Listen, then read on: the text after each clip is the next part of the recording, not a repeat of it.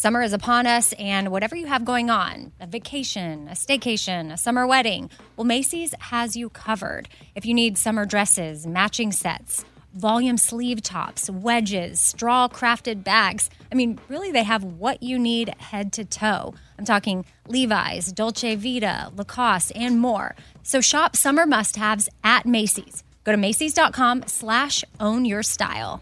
Again, that's Macys.com/ownyourstyle. Host Nora McInerney is back for season 2 of The Head Start, Embracing the Journey, a podcast from Ruby Studio and AbbVie. In each episode, Nora has real conversations with real people living with chronic migraine to see how they took action to understand this disease. So jump into the conversation for season 2, a show that creates a little more space for empathy and understanding in such a complicated world. There shouldn't be so much hesitation around asking questions and asking for help. So don't wait. Join The Head Start, Embracing the Journey, and learn a little more about life with chronic migraine. What kind of programs does this school have? How are the test scores? How many kids to a classroom? Homes.com knows that these are all the things that you ask when you're home shopping as a parent. That's why each listing on Homes.com includes extensive reports on local schools, including photos, parent reviews, test scores, student-teacher ratio, school rankings, and more. The information is from multiple trusted sources and curated by Homes.com's dedicated in-house research team. It's all so you can make the right decision for your family. Homes.com, we've done your homework. In every pair of Tecovas boots, you can expect handmade quality, first wear comfort, and timeless Western style. Tecovas boots are always made from premium bovine and exotic leathers, and with occasional resoling, they're going to last a lifetime.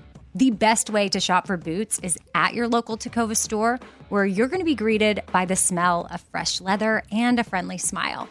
So come on in, grab a cold one, get fitted by a pro, and shop the latest styles. Visit Tecovas.com. That's Tecovas.com. And don't go gently, y'all. I'm Amy, that's Lisa, and we're just two girls that want to have a conversation with you. Dear 16-year-old Andrea. Hey, gorgeous. Dear younger Lauren. Each episode is stories from people. I would deprive myself, weigh myself obsessively. Because I was eating healthy, I couldn't understand that I had a problem with food. Losing my period scared me the most. My story starts when I was around 7. That's when I started to hate my body. Body image is like our inner picture of our outer self. Healthy behaviors play a much bigger role in our health than the actual number on the scales. Internal dialogue can be so powerful, and often it's super negative and critical in a way that we wouldn't talk to other people that we care about. When you start to share your story, that gives other people the courage to share theirs. I know you would be proud now of how far you have come in your relationship to food, exercise, and to yourself. I felt freedom. I've gained relationships. I've found my true sense of self-worth. There's one thing I need you to take away from this. You're going to be okay. Life without disordered eating outweighs everything. You're listening to episode 1 of Outweigh. In this series, we will be discussing eating disorders. People who have struggled with eating disorders or disordered eating will be sharing their story in detail. So please be advised that this content may not be for everybody right now, especially if you're currently in the throes of recovery. Our goal is to make sure that you get the best help necessary for you or a loved one. This podcast should not replace therapy or treatment. To get help, support, or more resources, head to nationaleatingdisorders.org. Okay, so kind of giddy as we hit record and start this journey. Episode 1 of this series that Lisa and I are calling Outweigh. And just to give y'all a little backstory of how this came about, I was at the hospital with my dad in December of 2019, so just a few months ago. And I immediately had flashbacks of being in the hospital with my mom. My mom passed away from cancer in 2014, and my sister and I were her primary caregivers for 2 years. So a lot that happened in there was very stressful. I didn't know how to process a lot of it, but I had a history with disordered eating and eating disorder, but it never came back during her battle. But the day after my mom died, I was throwing up my food. And I did not know why or what. And we'll get into that more when I share my story. But just to kind of get to the point of me calling Lisa, I'm at the hospital with my dad. It's really bad. And thankfully, he's doing better. We've recovered. But the situation was not good, and it instantly took me to a place of trauma. And all my brain could think of was, oh my gosh, last time I was in a traumatic experience, that's what I resorted to. So am I in a better place now? How am I going to handle this? Am I strong enough? And I was just battling back and forth. But really the overwhelming feeling was I felt freedom. And I felt like I'm not going to, whatever I was clinging to before, whether it was food for like I would overeat or then I would throw up. And even with my mom, I mean, I'm getting into stuff that honestly, in my mind, it doesn't make sense. And when I explain it to Lisa, she'll help me with some of my thoughts as we go through it. But long story short, I left the hospital feeling free. And it was because some of the tools that Lisa had given me and just other things I've been working on where I thought, oh my gosh, I want other people to feel this freedom. And how can we do this? Like, I feel so free. So I pick up the phone in the parking garage at the hospital and I call Lisa and I'm like, I feel free right now. I want other people to feel freedom. I don't know what this looks like. Maybe we get together in person with people and we have a big gathering and we all talk about it. And then the conversation went back and forth and we're like, okay, wait, maybe it's a podcast. And so here we are. And how brave and amazing is Amy to tell her story, to open this up for all of us. I'm like already crying again for like the second time today. It's going to be an emotional 4 episodes, I think. And I think why I'm getting excited is not because I'm in a place, yes, you're hearing from people, you're going to hear throughout the series of people that are on the other side. And I guess I like to believe that I'm on the other side, but I don't want y'all to think that I have it all figured out and I'm there, because I've learned, even though I thought I was on the other side, I'm still journeying through it. And I have relied on Lisa a lot. I've even called her while preparing for this series. I've been going through some other stuff where I was trying to stop certain behaviors that I realized were not healthy for me, but I didn't think that they were bad or wrong. Right. But really for me, if I'm truly trying to give myself that freedom and recover, I had to let go of things that were shackles in a sense, but I didn't know they were. And that's what the gray area is about. Yeah. Oftentimes those of us in the gray area where I was, where Amy, I'm not going to say is, but maybe have some tendencies, you don't know you're in it because we haven't opened our eyes to tendencies that are not healthy, even if the behavior looks healthy on paper. And going back to Amy's original idea, which was to be in person with a large group and host some sort of event, I'm putting it out there that I hope that we reach enough people that this becomes that one day and we can hold space for more people to just show up as they are without fear, without limits, and get, if not a full feeling, a taste of that freedom of just living aligned. Yeah. And really, this podcast is for everyone. I think we're 2 females, and my podcast is predominantly female, and I feel like this is a space where females tend to open up. But if you're a male listening to this, amazing. However you identify, you are welcome. And yes. We know that oftentimes gender details can get in the way of people finding help. And we all go through this. It is actually universal. The disordered eating or eating disorders don't discriminate. So however old you are. Yeah, however old you are, whatever size you are, whatever race you are. But for me, some of it was I'm rewiring my brain. Mm-hmm. And on the 4 Things podcast, we've been talking about doing that with gratitude. And you really can, when you focus on something and you do it repetitively, you can reset things. We've mentioned we've got personal stories from real people, and they're about 3 to 5 minutes long, people just getting vulnerable, sharing their story. And then everyone also that shared has a letter to themselves so that they would write to themselves when they were in that dark place. And so I'm most excited for people to hear that, because you really are hearing from girls of all types. Not just girls. We hope to expand this beyond. We are hearing from all humans. Yes, all humans. The stories that we have in this series. Stories for what's it called? Season 1.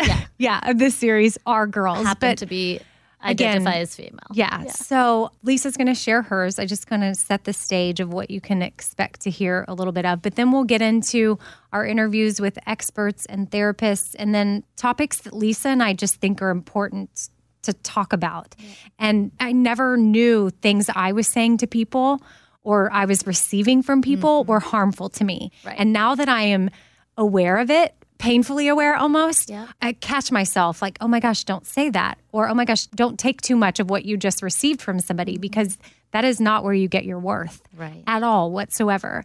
And back to the rewiring of the brain, we'll get into this, like a specific book that I read called Brain Over Binge. I think ultimately for me, I started dieting too young and put my brain into this weird pattern of thinking I was in starvation mode. And that led to me binging, which led to me thinking I overate, which led to me purging.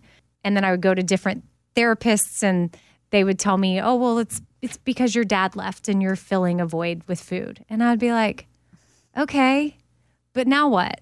But I didn't realize the pattern I was setting myself up on. And that was what, I don't want to age myself, but 30 years ago or something.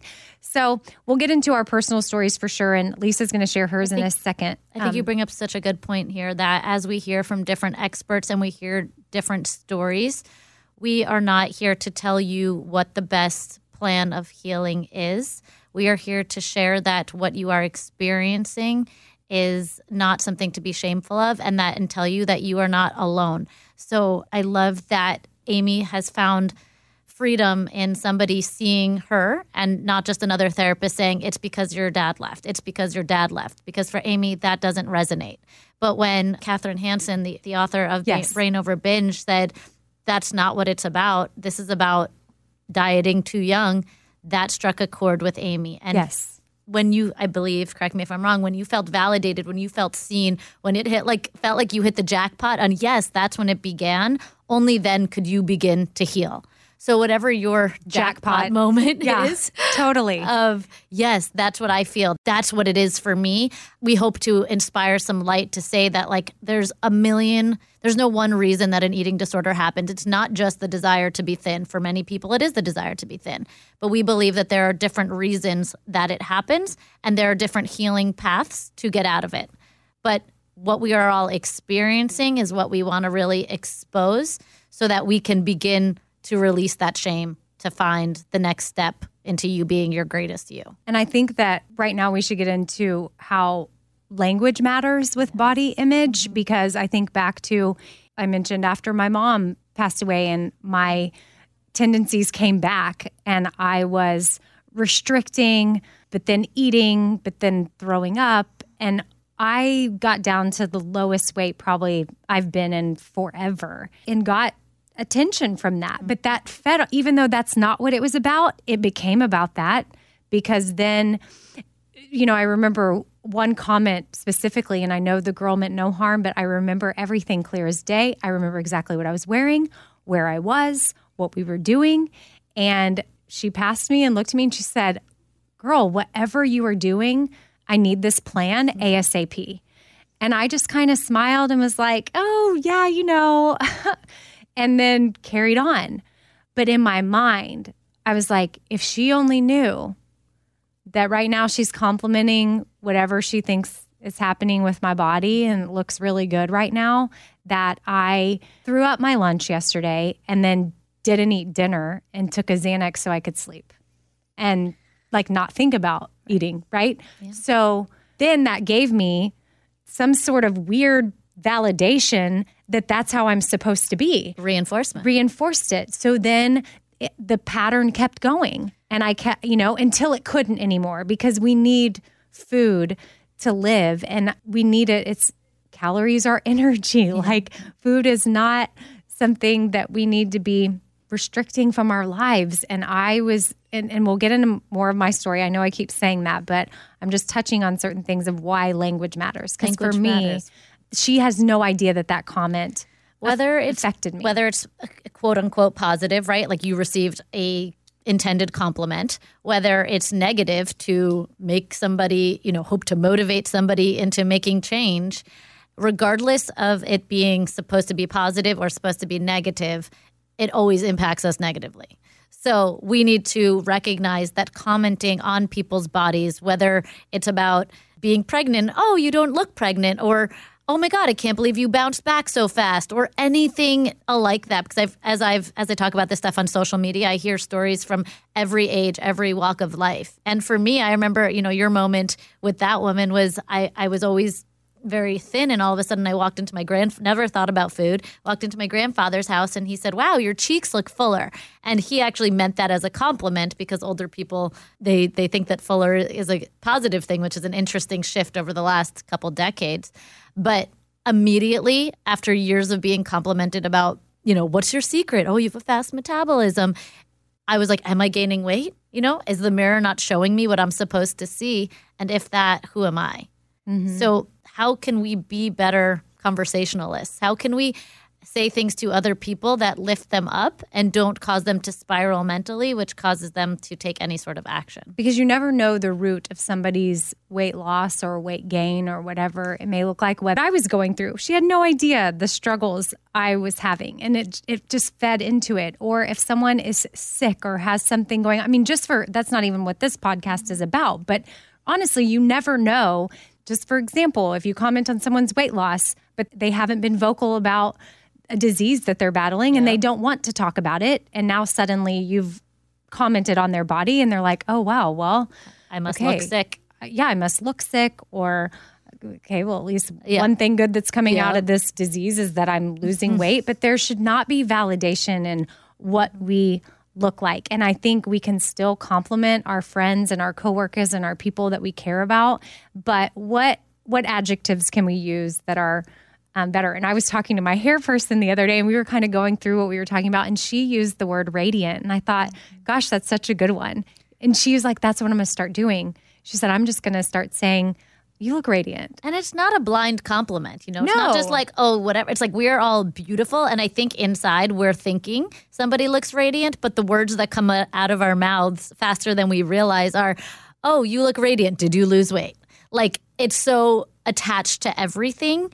But the feeling that we see when we see another human that we identify as being beautiful, regardless of what they look like, is radiant. I mean, my favorite compliment to receive is you have great energy. Like, that means that I'm showing up as me because I'm putting good stuff into the world and they are feeling it. And we are having a conversation without even having a conversation. Yeah. So we're not making it. And I told you this when I was on the Amtrak the other day. The women in front of me, I didn't even hear their conversation, but a full-on stranger passes by and says, oh, I overheard you speaking about weight loss. I have to tell you, I just did blah, blah, blah, blah, blah diet, and I lost blah, blah, blah pounds. And then carries on. And the other two women are just like, I don't know what they extracted from it, but I know that could have led to a path of eating disorder or disordered eating for those two women having that conversation. And this woman carried such pride, like it was the most important thing, this message that she could deliver. And I just remember thinking, we as humans were meant to do more. We're meant to help each other more than just inject ourselves into conversation to brag about our weight loss. Right. And I think that's another thing you'll learn throughout the series as it organically comes up is we're not going to probably call out diets by name per se, but that we're not fans of, how would you want to say it, Lisa? I have personally had to let go of the diet world and things I wasn't even putting in the diet category. I realized, oh shoot, that is kind of a diet. So I need to let that go for my healing, for my growth. How seriously do I want to take this? And I'll just use this as an example. I never even knew what counting a macro was until recently, but I thought that was actually helping me understand because I had such disordered thoughts about food, and a lot of times would just consume juice all day and think I was doing my body good. That's not the case. But I really didn't know, how much protein should it look like if I have, or how many carbs should I have? So I really got serious about it and was tracking my protein, carbs, all my intake. I didn't think that was bad. I was still allowing myself freedom to eat whatever, but I guess not really because I was tracking it. Right. And then through Lisa's encouragement, I had to let that go. And I had such anxiety around that I let it go. And I remember texting you one Saturday morning and I was already freaking out about the day because somehow this new thing, again, never tracked that stuff before in my life. I mean, way back in the day, I know I had done, counted points or whatever, but this was different to me. And yet now all of a sudden I'm clinging to it as if it's like the only thing that I can live by. Yeah. And just the thought of having to let it go. I didn't know if I could face the day. And I had to text you and talk to you about it. And you encouraged me and gave me some good tools. And we'll go over some of that too later. But I started even seeing myself differently, where I think that following Monday I was at work and we took a show picture.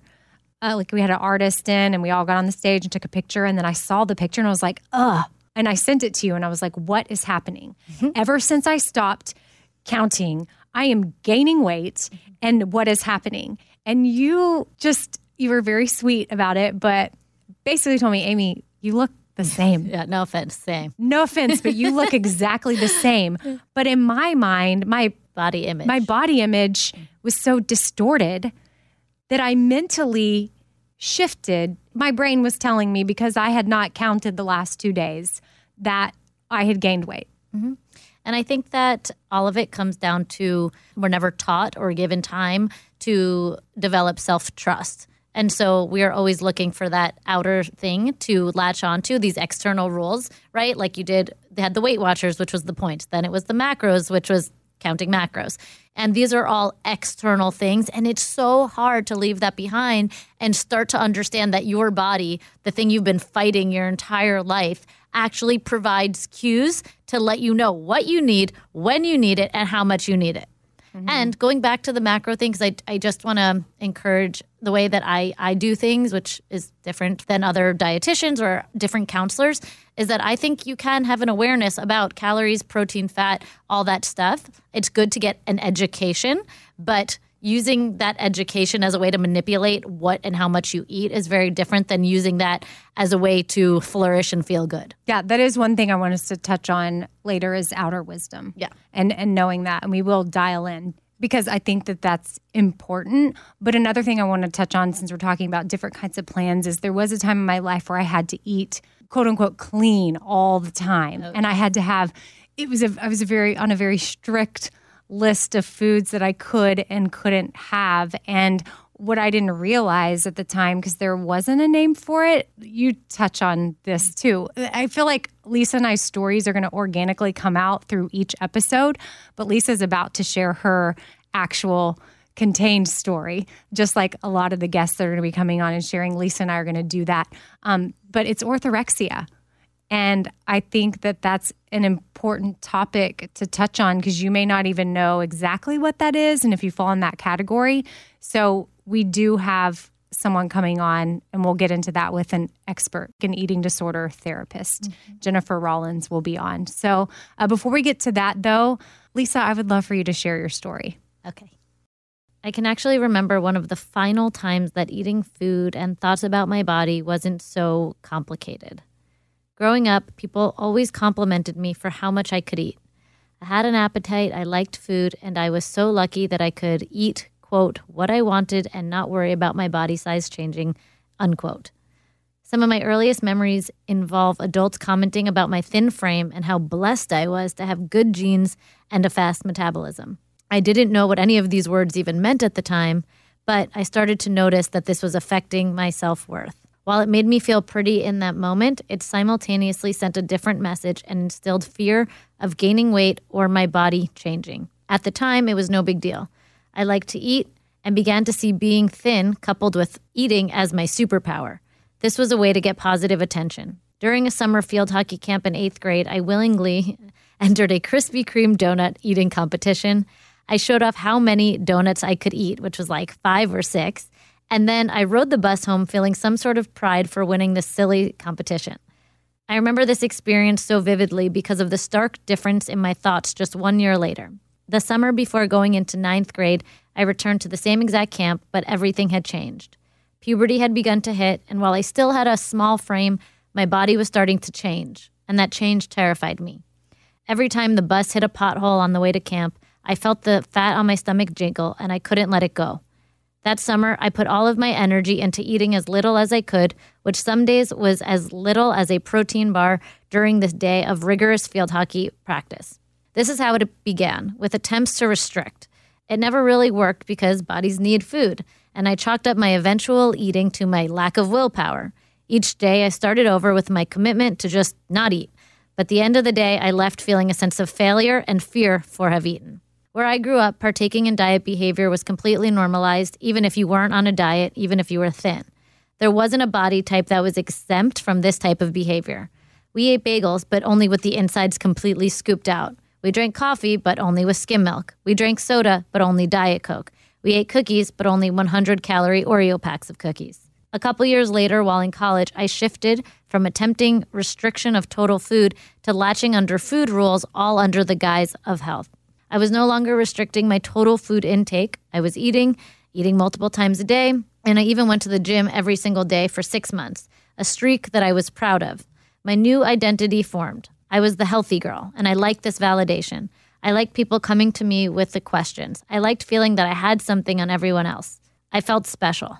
I wasn't majoring in nutrition just yet, but it was the eventual goal. So I began to spend more and more time reading health magazines, perusing the shelves at health food stores, and gobbled up any information about nutrition that I could.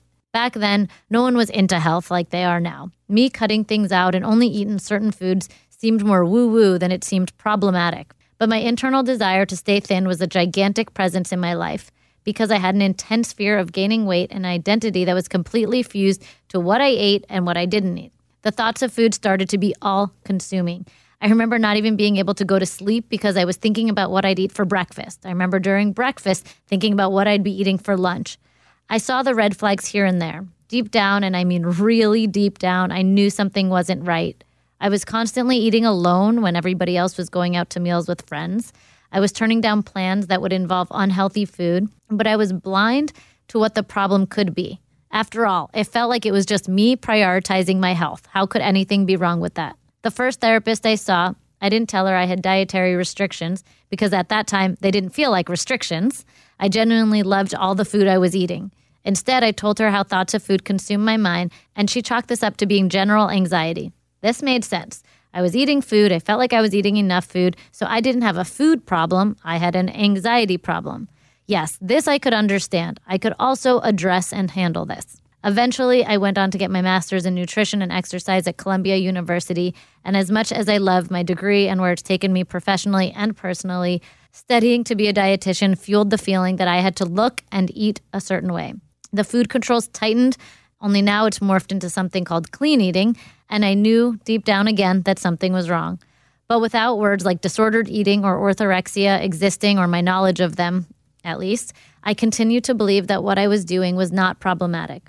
Eventually, things fell into place, almost organically and without force, and a lot of it has to do with practicing yoga, actually. I started going to yoga on my block because I hated the cold weather in New York, and the place right near me offered a hot room to practice in. The more I went, the more I noticed the mental shifts. I started to go for my mind and not my body, and therefore I started to see my body on all days. Prior to this, I'd frequently get myself into a binge and then be too full or feel too gross or too fat. These are things I would say to work out. But now I was showing up for my mind, and this meant I was seeing my body in the reflection of the mirror every day, and I was just sitting with it. I found myself naturally showing it love as I noticed normal folds, bulges, and my body looking like how a body should look. All of a sudden, I was feeling a love for myself, my being, and it was not based on what it looked like. I was no longer choosing foods based on how I wanted to look. I could listen, understand, and trust my body and the feedback it gave me. I exercised from my mind, not my body, and I kept taking mental note of these cognitive shifts and eventually knew that I had to bring this type of freedom to people. One word to describe my life now is abundant. Opportunities come out of nowhere, like Amy Brown finding me and this podcast series. This wouldn't have been possible if I continued to live in fear.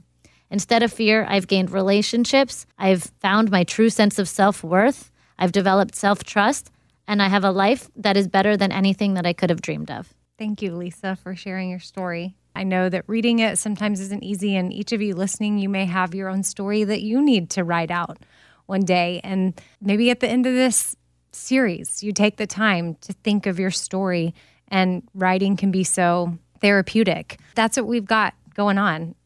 In each episode of this series is stories from people. I'll be sharing mine on the next episode, next Saturday. But later on in this episode, we have stories from 2 other people, just like you. Some people's stories, you'll notice some similarities. Some are not similar at all.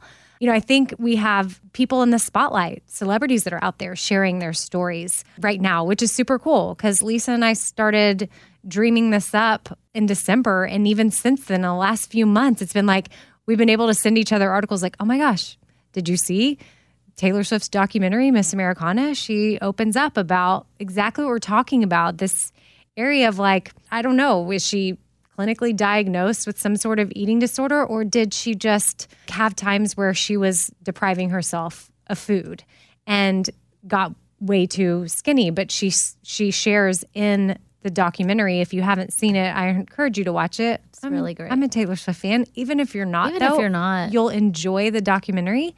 And she just said that she has to not look at pictures of herself every day, even though she's someone that could easily be photographed every day, but there would be stuff that pops up of her that would then lead her to think she looked a certain way and she didn't like the way she looked, or she looked too big, or people would comment like, are you pregnant, or something that would create some negative spiral of thoughts to where then she would not eat. And she said that she would have defended herself. Like if you would have commented on her body, she would have been like, nope, I'm eating, I'm working out.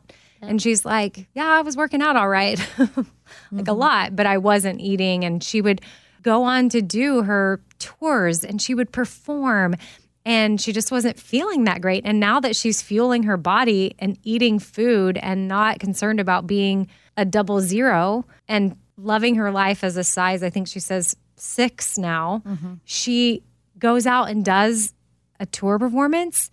And she gets off stage still full of energy and feeling good. And she's like, oh, interesting. Right. This is what it should feel like. Yeah. And now I get it. Not all of us are, none of us are really, let's be honest. Unless Taylor Swift is listening to this, like we're not all on a stadium tour doing these massive nights where we do need that type of energy. But we do have days where we're not giving ourselves what our bodies need. And once you finally do, you realize like, oh, that's how I can sustain getting through a day. Like this is what life is supposed to feel like. And Lisa, it makes me think of a post you put up about coffee. And you were like, instead of reaching for caffeine or whatever that looks like for you, maybe do you need to reach for food? Yeah. Like the 3 o'clock, everyone's so tired. It's like, it's way after lunch. It's before dinner. A snack would provide some energy. Like, why are we always reaching for energy-less substances? Right. When food is that, it's energy. And so that's what, Taylor touched on in her documentary. And I think that was very powerful for a lot of girls to see, especially someone like Taylor saying it, who when she was in it, we had no idea. And in fact, I guess I had noticed that she had gotten a little bit, like her body had changed. But even looking now, you see where she was and then where she is now. And she just is vibrant, so much happier and radiant. And that's our word.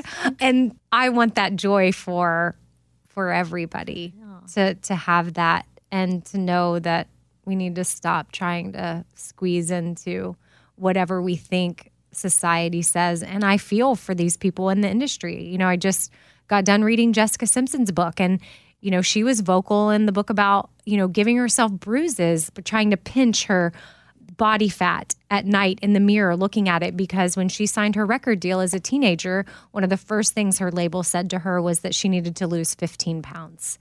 And was already a small person. And that just sent her on this, years and years of stuff, of diet pills, and how can she fix her body and make it what it is not supposed to be.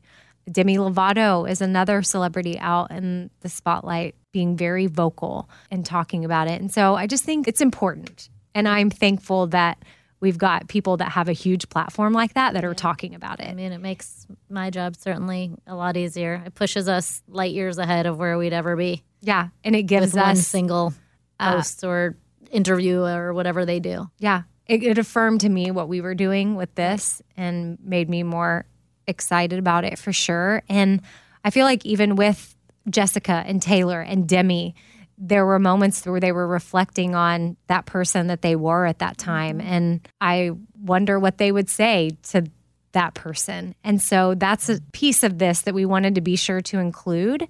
And so with each person that's sharing a story, like Lisa just shared her story, and then we've got the other real stories and mine, we're including after the story a letter to themselves, like just a 60-second, like 1 minute or less note to yourself. So that might be another thing that you do as you go through this series. If you want to write down your story, then take a minute to also write a letter to yourself, of that self, like of what would you tell yourself then? Yeah. So Lisa, with that said, do you want to get into your letter? Yeah. Okay, let's do it. Dear younger Lisa, I'm proud of you. You've overcome a lot in your life and grown into the most aligned version of yourself. You continue to put in the work day after day, pausing in moments most would run from, having difficult conversations with others and yourself, and creating necessary boundaries to keep living your greatest power. If I could have helped you earlier, the one thing I would have taught you is how to self-soothe. There was so much going on in your life during your formative years that the outside world couldn't understand or even know about. The inordinate amount of pressure and secret keeping put more pressure on you than any teenage girl should experience. It only makes sense that you would try to control something amidst the chaos of all of that you couldn't control. Here's what I want you to remember. No matter what you experience in your life, you will always be on your own side. The most important relationship to foster is this one right here. Whenever you feel invalidated, inadequate, or unworthy, it's your job to pause, get quiet, re-regulate with all the self-soothing tools that you've built, and come back to living your best life as your highest self. An extraordinary life awaits ahead, full of purpose and helping others. Be sure to enjoy every moment. Oh, Lisa, I love that letter to yourself. I think that this is going to be good for people to hear, like you opening up and sharing your story and then your letter to yourself. Again, another thing that maybe y'all can do as you go through this series is think about your story. Think about what you would tell yourself too. And that can be an important part of your healing. And, we're going to be sharing more stories in this episode.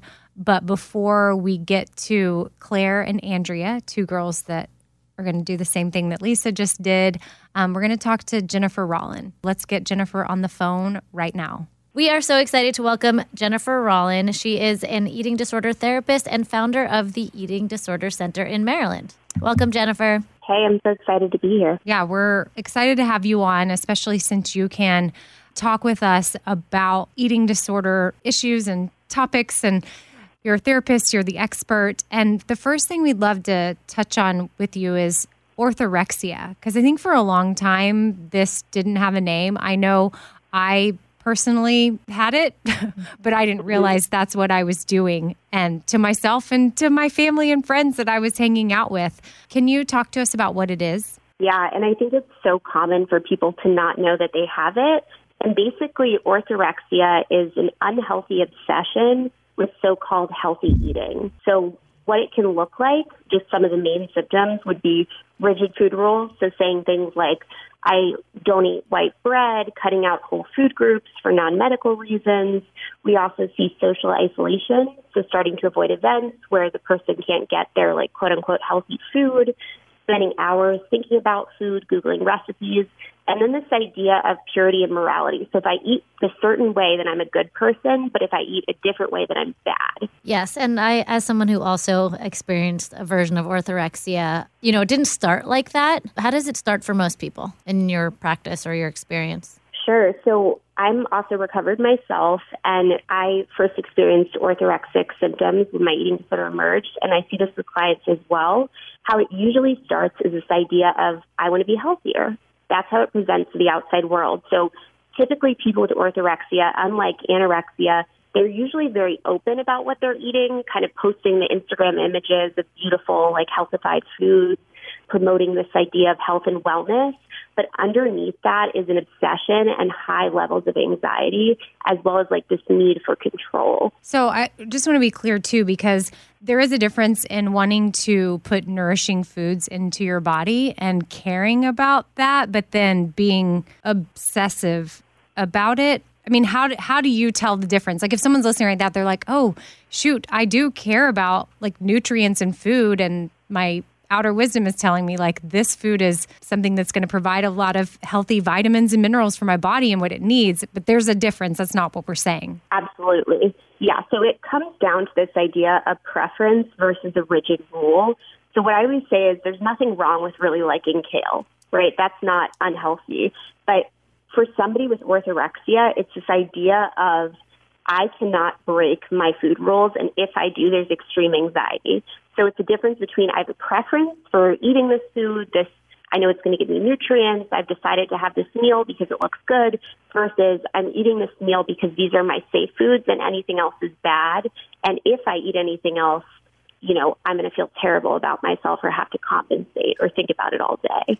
And anecdotally for myself, it started off of, I love healthy food, but it was also really just a vice to control my food in a new way, in a way where other people wouldn't question it, that, I was eating, but I was eating specific foods. So nobody would ever say, okay, she has an eating disorder, she doesn't eat. If anything, everybody would say she eats a lot because I was always eating, but always eating safe foods personally for me. Yeah, and that's so typical. And we might see things. And something I did in my eating disorder, for instance, was I would bring my own food to cookouts in like a Tupperware, and I'd be eating, and it would appear quote unquote healthy, but it wasn't enough calories for my energy needs, and it was very rigid. Yeah, I would say I could speak to that too. For my family, my dad, food is his love language, and he would love to cook for us. And I think back on all the times where I used to just show up and not eat what he prepared because it wasn't on my list. And I could get away with it because I was like, well, Dad, I'm a vegan, gluten-free, person now. But I don't even really know why I put myself into that category. I think some of it did start because I was trying to get pregnant, and I read a book that was all about detoxing and what certain foods you could put into your body. But for me, it took it to the next level. But I had that as my excuse of, well, I'm eating this way because I'm trying to get pregnant. But I liked the results I was seeing from it, and it snowballed to where I was no longer We began to fear the things that you cut out. Exactly. So you couldn't be flexible. And then if I let myself have whatever said food that I feared, then it was like, okay, I've gone and done this, so I better eat this food that is on my fear list for the rest of today and as much as I can, because tomorrow I'm never going to have it again. Yeah, and that's so common, that like binge compulsive eating restrict cycle. It's incredibly common. And I think one thing you both pointed out was also how this eating disorder, I like to call it like the eating disorder that hides in plain sight, because it's often not visible to the outside eye. People think, oh, that person's just being healthy. And there's a lot of justifications, like you said, saying you're gluten-free, saying you're dairy-free. But secretly, it's that obsession and that desire for control. And not to mention the applaud that comes with, oh, I wish I could be healthy like you, or I could have the discipline like you, where you're being applauded for this behavior that becomes your identity. So yes. I'm going to touch on that because you say your identity. Somehow I became this person without even really trying to be that person that people would come to for advice on what is the next thing I should be doing, or how can I detox like ASAP. And I was like, how did I become this person? But I realized I became that person because it's all I talked about. Wow. Which I probably would now find myself to be extremely annoying. But it is something that a lot of people are interested in, and they're always trying to find that next thing. So if you're a person that's up to speed on the next superfood, then, of course, it's what you're going to be talking about and people are going to ask you about. And to me, there was nothing satisfying about being that person. I think at the time I thought maybe there was, but looking back, I'm like, oh, that was just so miserable to be fixated on certain foods that were going to have all these magical powers because they were on my list of approved things I could eat. And then it's so hard for people to let go of that identity too, for some people, because they do get so much praise from other people and it becomes part of who they are. And they're like, without this, who am I? The thing about orthorexia was that this was not a word that was well known. I think it was officially created or coined in the 90s, but we didn't hear about it until really now. And it's one of those words that I wish I knew about or I learned about in school, because without it existing, I thought I was fine. I thought that, okay, I didn't have anorexia or bulimia personally, so therefore I was fine. And with the understanding that there's this gray area, which is disordered eating, which orthorexia falls under, I felt like I could have raised my hand and say, okay, I see that symptom in me. But without it being there, without a place to land, I suffered for many years. Yeah, which is so tough and unfortunately so common. Again, it's just hard, I think, to identify that you have a problem when everyone around you is envious of what you're doing, and maybe you're surrounding yourself by other people in diet culture, so it seems very normative. Jennifer, can you share with us the difference between eating disorder and disordered eating? Sure. So for me, the way that I define disordered eating is that you don't have a good relationship with food. Maybe you're following like these external diet rules, you're not listening to your body, you're casting judgment around certain foods as good or bad. Perhaps you're not eating enough for your energy needs. And all of that can be really harmful. And I think people who struggle with disordered eating deserve to get care as much as people with eating disorders. For me, it crosses over into an eating disorder when that becomes your whole life. There's a big distinction between dieting, where like that's one piece of your life, and maybe it's an unpleasant piece of your life, but it's a piece of your life. When it's an eating disorder, it starts to infiltrate every area of your life. And for many people at the height of their eating disorder, it's like every waking thought is about food, or when can I get my next meal, or when can I use this behavior. Maybe there's a mom that's listening, or a family member or a best friend that's listening to this right now, and they don't necessarily struggle with some of this, but someone close to them does. What advice do you have for people in their life? Like for me, I'm thinking of like, if I had a friend listening to this back when I was really like hyper-focused, like on every little thing that I was eating. Say my best friend or my sister would be listening to us talk right now, and she might be like, oh my gosh, this is Amy. Like Amy needs to hear this. Like how can I help Amy? This is her. What is the best way to do it without, offending somebody, or trying to make sure that you're there for them, you're giving them the best help? Like what does that person need? What did I need from someone when I was during that time? Yeah, so I think there's a few things. I think the first step is to express your concerns to that person and to make sure that you're pointing out the concerns about their behaviors and not about weight, because talking about the person's weight can be really triggering. And then we also know that people can have an eating disorder in any size body, so they don't have to be stick thin in order to struggle.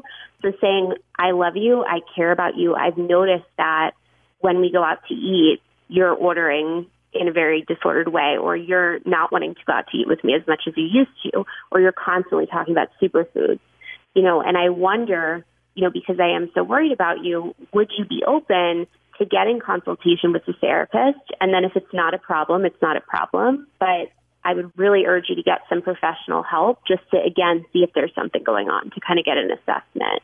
And I would also add to be really careful not to make comments on that person's body, and to also educate yourself and to educate the person as much as possible. So, maybe sharing with them the link to our conversation or other books or podcasts talking about eating disorder behaviors as well. One of the hardest parts for me was when I noticed that my thoughts were all consuming, and I went to see a therapist who was not an eating disorder therapist. She told me that I had anxiety. And that made so much sense to me because, of course, I had anxiety, but because I was eating healthy, I couldn't understand that I had a problem with food. And I almost wish that therapist had said to me, you have anxiety because of your relationship to food, not you have anxiety, period. Because we danced around it. I danced around it for a long time, and I was looking for professional help for someone to tell me something was wrong, and she didn't. Yeah, and I think that's why another caveat of that would be to ask when they do seek professional help that they seek help from an eating disorder specialist, not just somebody, because I don't know if you guys are familiar with Psychology Today to find a therapist, but nowadays therapists can check a box and say they specialize in something on Psychology Today. So some have 30 specialties listed. And you want to actually, I encourage people to interview the therapist on the phone and say, what percentage of your caseload is people with eating disorders? What is your experience, to really get an understanding? Because unfortunately, a lot of therapists say they do everything. And I'm somebody who doesn't believe that you can effectively have every specialization. You know, like I know what areas I'm great at and I know what I don't know. Would you say that orthorexia or disordered eating always comes down to the desire to be thin? Definitely, I don't think so. I think with orthorexia, you can have people who want to lose weight as part of that illness, but you also can have people who don't have body image issues where, for instance, I've had clients in the past who've lost family members to cancer. And so their fear around food is that, you know, this idea of mortality, and if I eat in a certain way, then they believe I can protect myself from that, right? So I think even though thinness can be the way that some of the symptoms sometimes manifest with an eating disorder, usually there's a lot of underlying core issues, which can include past trauma, low self-worth, perfectionism, you know, there's anxiety, depression, a mood disorder.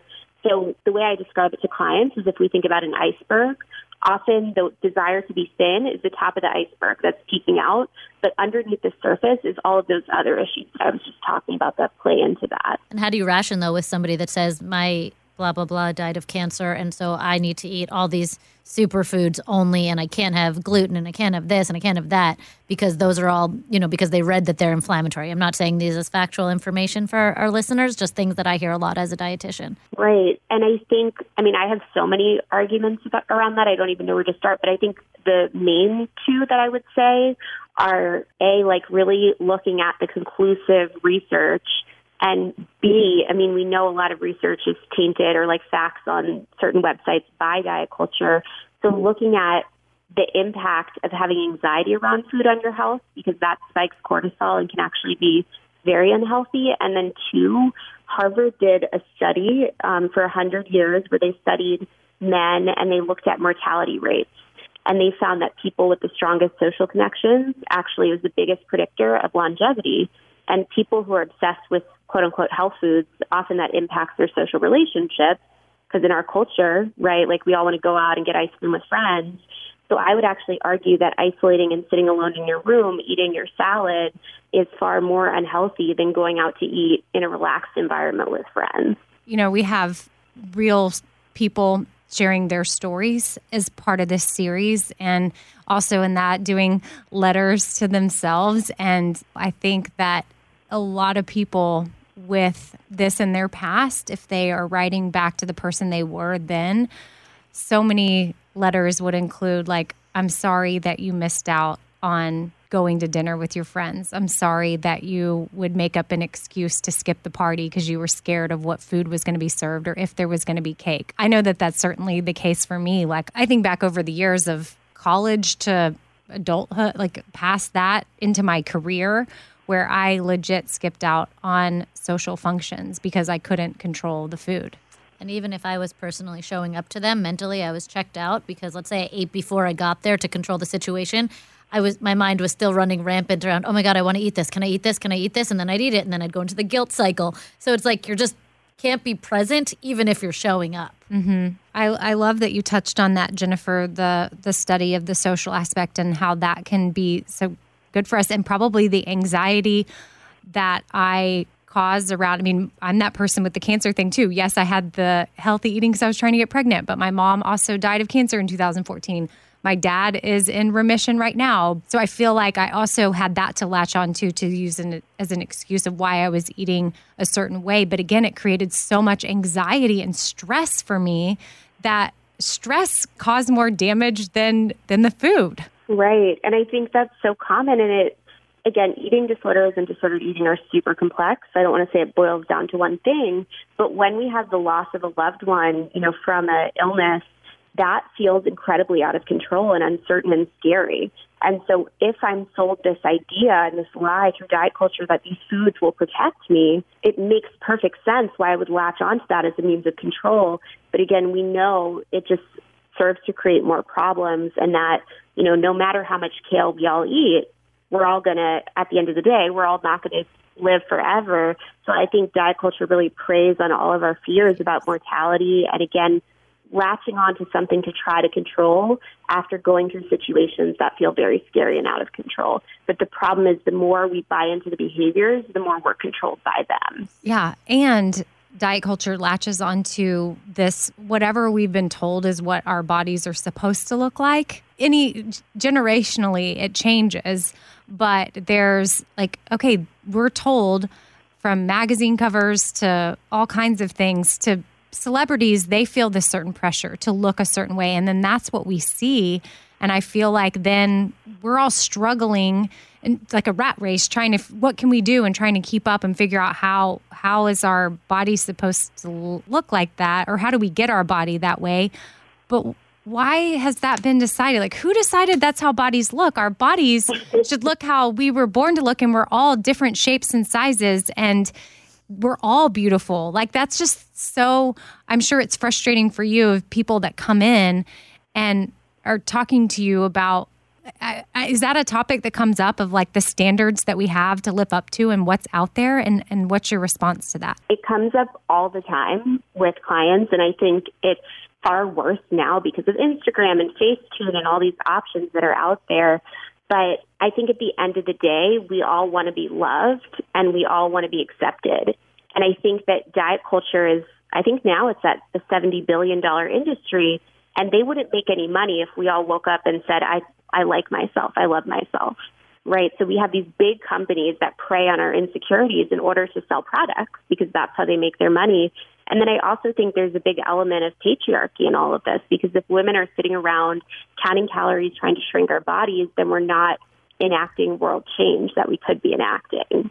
Like, I feel like that could be an entirely separate episode, so I don't even want to dive into that too far. Well, so you mentioned waking up and loving your body.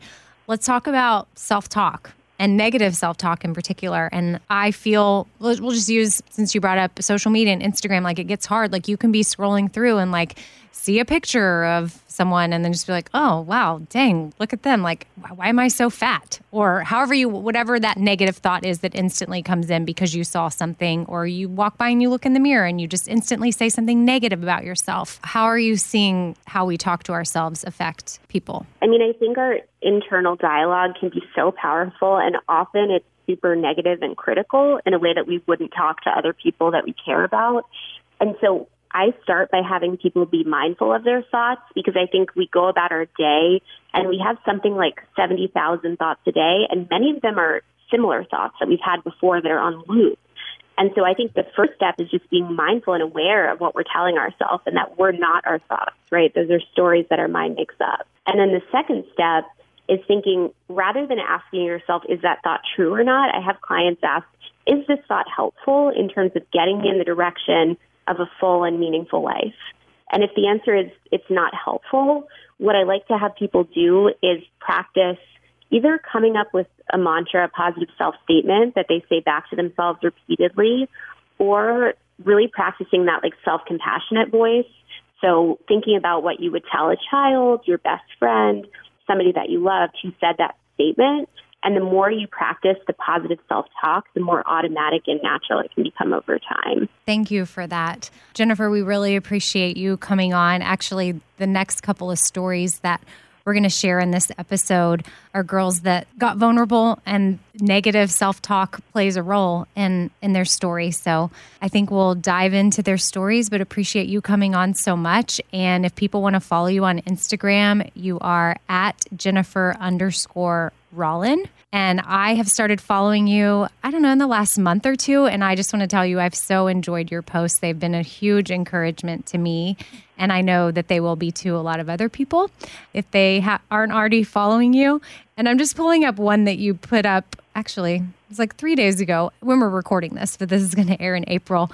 But you put, your mom had Slim Fast. You have keto. Your daughter deserves freedom.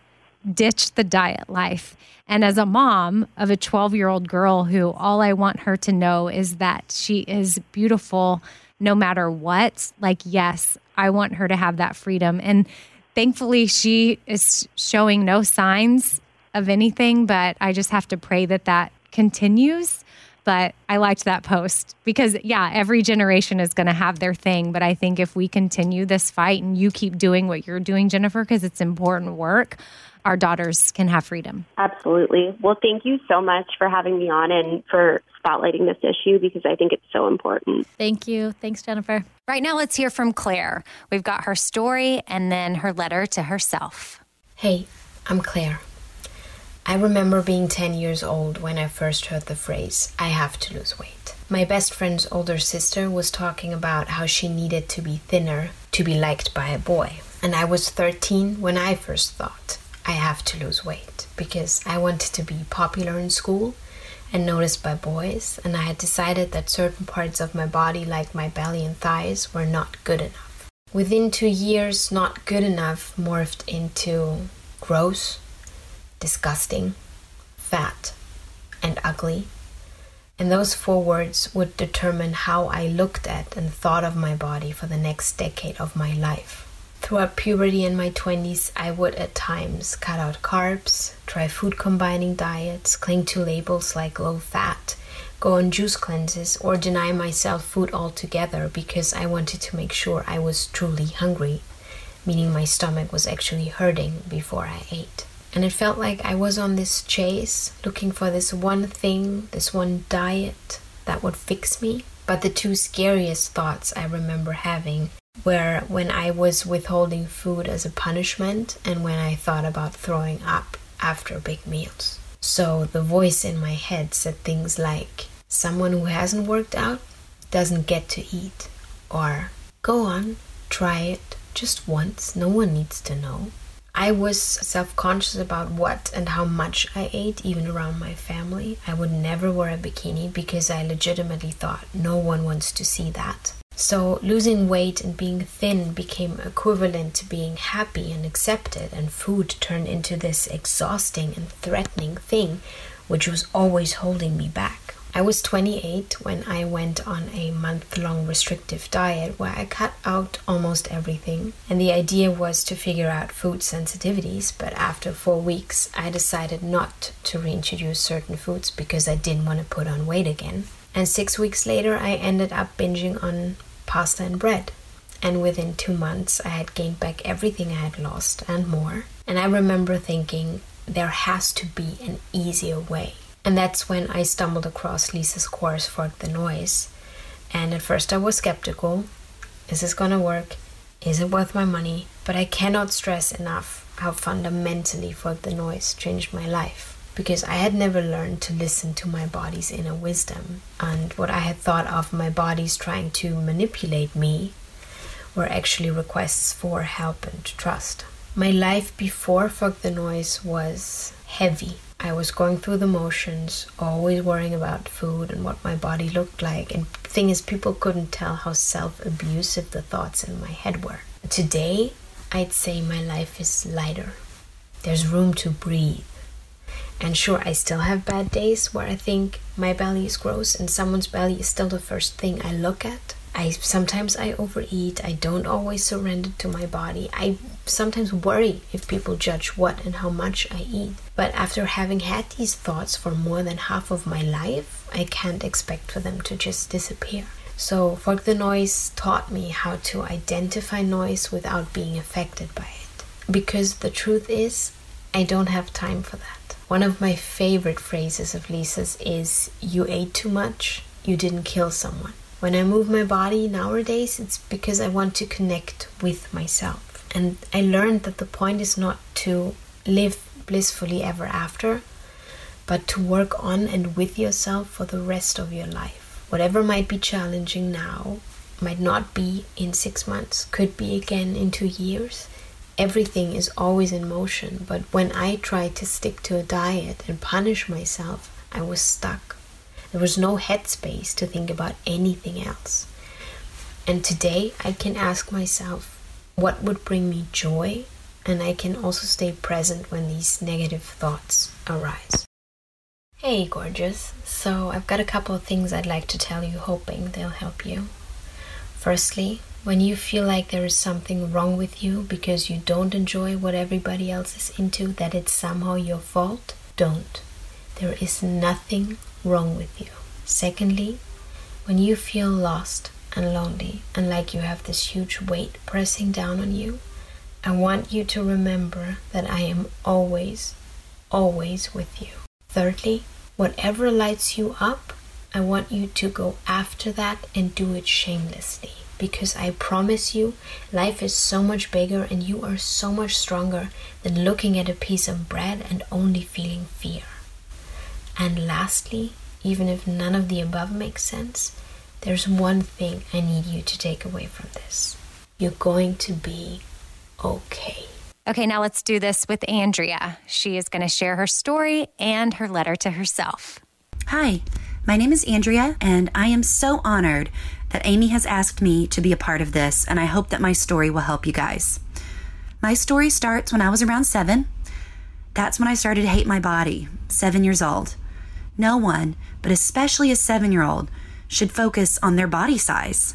I grew up hearing adults tell me how much bigger I was than my mom, how I must be shaped like my dad, and to me, at 7, my dad looked huge. I didn't really want to be compared to this giant man with a mustache. I wanted to be compared to my little pretty tiny mom. And I started to feel embarrassed about my size. From then on, I had anxiety over my size. I would hear comments about how much I was eating. I was embarrassed to wear midriff-bearing dance recital costumes. I remember on multiple occasions just crying and crying over how I looked. I would cry looking at myself in the mirror wearing these dance costumes. Every year, I would hate putting on my recital costumes. I hated the way I looked in them. I didn't want to be in front of people in this costume. I didn't want people to see me in it. And I definitely didn't want to stand next to the other girls. I felt like I looked horrible. And I just was so uncomfortable with who I was. This went on until around 15. That's when I turned not only just hating my body, but I also turned it into depriving myself of food. I would compare myself to models, actresses, girls I took dance class with. Any girl that crossed my path, I would compare myself to them, and I always felt that I fell very short to every single girl. Dealing with other normal teenage drama, I took control by starving myself. I noticed I actually got attention the skinnier I got. I became addicted to that attention. I noticed the thinner I got, the more attention I got. And that truly breaks my heart now, thinking about it. I would deprive myself, weigh myself obsessively, and body check myself every single time I passed this certain mirror in my bathroom. I missed out on fun, carefree teenage years that even flew into college. Times that I should be having just fun with my friends and just enjoying being young and stress-free. They were taken away because I was too consumed with outward appearances. Times when your child or teenager, or even in college, you shouldn't be focused on outward appearances or getting approval from other people. You shouldn't be stressed or worried or feeling less than. You should really never feel like that anyways at any age, but especially as a child.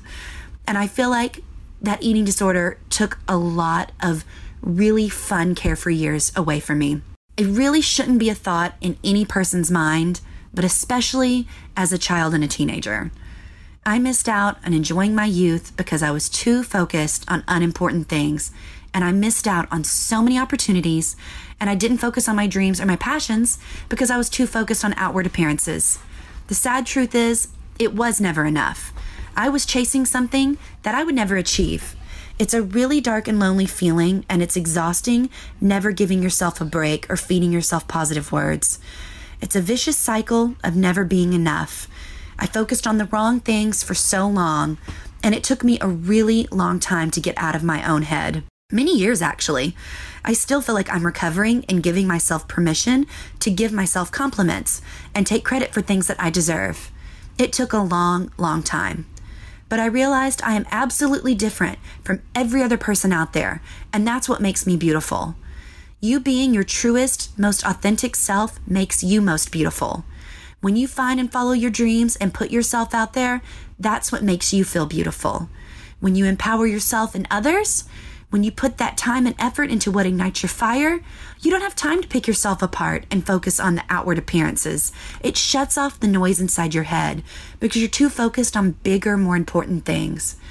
You have to empower yourself to find something bigger than that noise. And to silence that noise is so rewarding. Once you realize you can live without that constant banter inside your head of never being good enough or being so mad at yourself for eating or never going to look a certain way, you will never want that noise to take up any more of your time. You want to help others and never let them waste another second of being unhappy with themselves.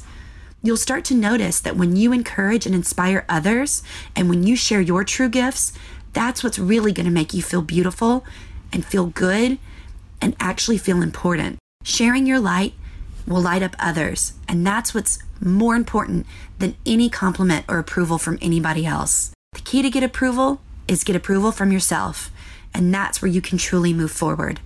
Accept yourself for everything that you are and own it and love it. Here's the letter to myself. Dear 16-year-old Andrea, I'm sorry for taking away your youth. I'm sorry for never stopping and realizing what an amazing person you were. Not only were you kind, thoughtful, and sweet, but you were beautiful. Everything you wanted to be, you were. And you never gave yourself credit for that. If I could change one thing, I would remind myself that it's not all about looks. It's about how you make people feel, and that's what really counts. But giving yourself kind words is never a bad thing. I can see clearly now that you just needed a reminder that there is not one standard of beauty.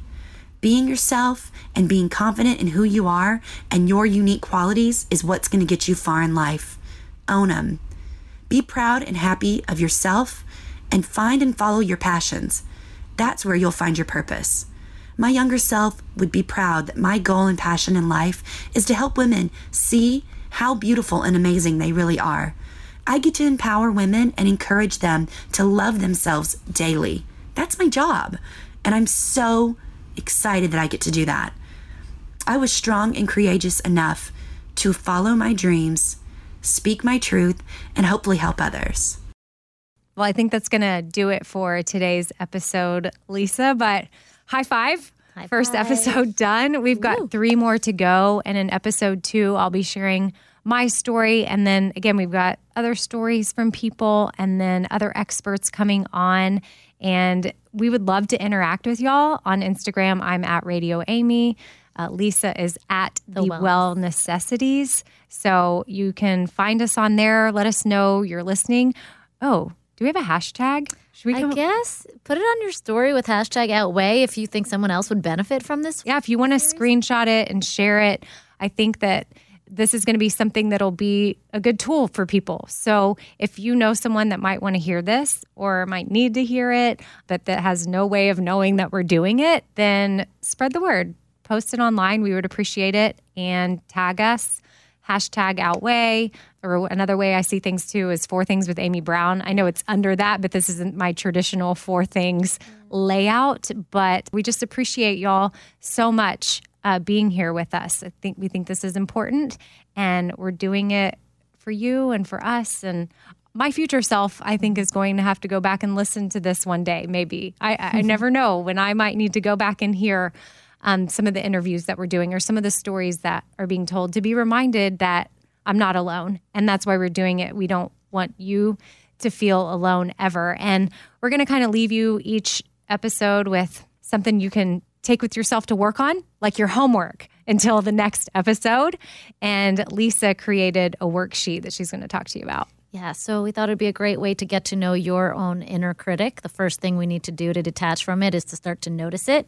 So you can go to forkthenoise.com/inner critic, and there'll be a worksheet there where you get to know what I call the devil voice and get to know your goddess voice and how you can start to tap into a little bit more goddess and a little bit less devil. Yes, because at the beginning of this episode, we talked about how language matters and it's important. So that is and it how all you starts with what you say to yourself. It's what you say to yourself. It's not just what you say to other people, but it's what you say to yourself. So definitely go check out that worksheet and complete your homework before you come back to next Saturday's episode. Thank you for being here, and we'll see you next week. Hey guys, it's just Amy here at the end, and that's a wrap on episode 1, but I just wanted to hop on here myself. Lisa and I are not together. We were together around March 10th when we recorded this episode 1. Well, actually, all the episodes you're going to hear, we recorded them together because she flew in town and we just had to knock everything out while she was here. And COVID-19 coronavirus situation was not then what it is now. It's early April and a lot of us are completely confined to our houses and we're trying to stay home and stay healthy and protect those around us that we love, or even just protect those that we don't even know. I mean, that's the point of staying home. But for a lot of you, I just wanted to hop on here because I know that this is a very unsettling time. There's some anxiety. If you are in some sort of recovery or dealing with food issues, or you're not able to go to your gym that you love to go to every day, so you're not getting the workouts in, you maybe had to buy extra food to keep in the house, and that makes you nervous because, you're around it, and then are you going to eat it? Are you going to not eat it? And just there can be all these issues surrounding food right now. I know for a lot of people, I'm seeing that online. So since Jennifer Rowland was our guest today, I thought I would pull up something that I saw her post on Instagram a couple of weeks ago, and she put a little thing up called COVID-19 ED Recovery Reminders. First, it says to be kind to yourself if you're struggling right now. Quarantine can be highly triggering for people with eating disorders, and no one was anticipating we'd be in the middle of a pandemic. Weight gain is not something that you need to fear. If it happens, it happens. Spoiler, all that means is you've gained weight, nothing else. But try not to blame your body for any shifts that may occur. Our bodies will change and shift many times throughout our lives, and this is okay. You've been brainwashed to believe otherwise. And then lastly, she said, reach out for help. No one should have to struggle alone. Now is as good a time as ever.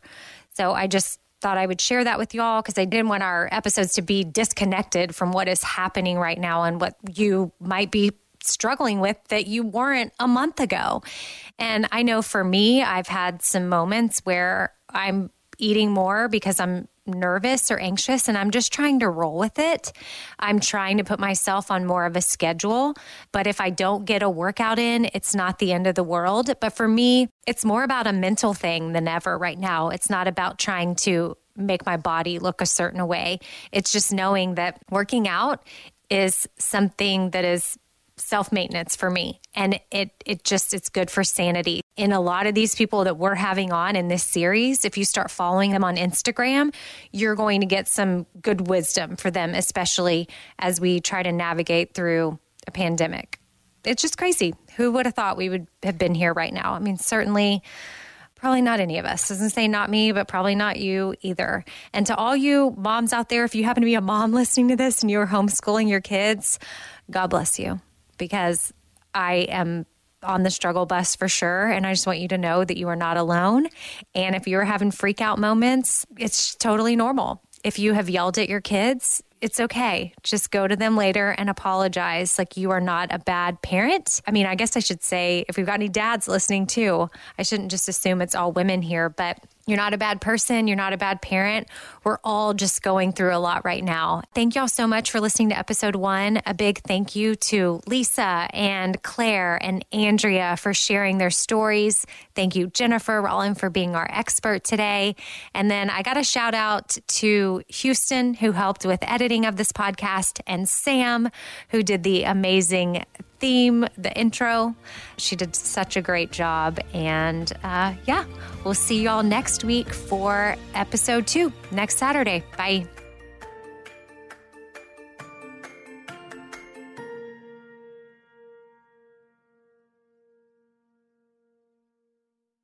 All right, this sun season, evolve your sun care with new Banana Boat 360 coverage. With Advanced Control Mist, it's a new way to spray. It's an all-new bottle for an all-new mist experience that smells great and is incredibly light on your skin. You can even customize your spray. Like, to cover targeted areas, you just tap the trigger lightly, or you can pull the trigger fully for a long, continuous spray, ensuring long-lasting Banana Boat protection. Plus, it's refillable. From sweat-resistant sport formula to kids SPF 50+, this is sun care that'll come in handy when my kids are swimming, playing sports, when I'm hiking, when we're out at the lake, or whatever it is that we're doing outdoors. Shop Banana Boat 360 Mist at Walmart, Target, or Amazon. In every pair of Tecovas boots, you can expect handmade quality, first wear comfort, and timeless Western style. Tecovas boots are always made from premium bovine and exotic leathers, and with occasional resoling, they're going to last a lifetime. The best way to shop for boots is at your local Tecovas store, where you're going to be greeted by the smell of fresh leather and a friendly smile. So come on in, grab a cold one, get fitted by a pro, and shop the latest styles. Visit tecovas.com. That's TECOVAS.com. And don't go gently, y'all.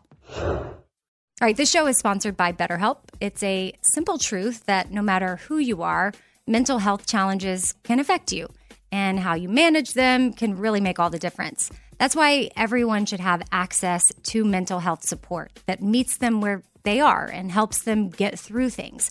Now, BetterHelp provides online therapy on your schedule. It's flexible, simple to use, and more affordable than in-person therapy. Connect with a licensed therapist selected just for you. Learn more at BetterHelp.com. That's BetterHelp.com. BetterHelp.com. Diamonds Direct has done it again. This month only, get ready for an offer you can't resist. Buy a natural diamond engagement ring of 1 carat plus and receive a free natural 1 carat diamond tennis bracelet valued at $2,000. That's right, a stunning diamond tennis bracelet at no extra cost. Imagine giving her the ring of her dreams and her wedding gift all at once. So hurry into Diamonds Direct. Your chance to get a free tennis bracelet will not last long. Details at diamondsdirect.com.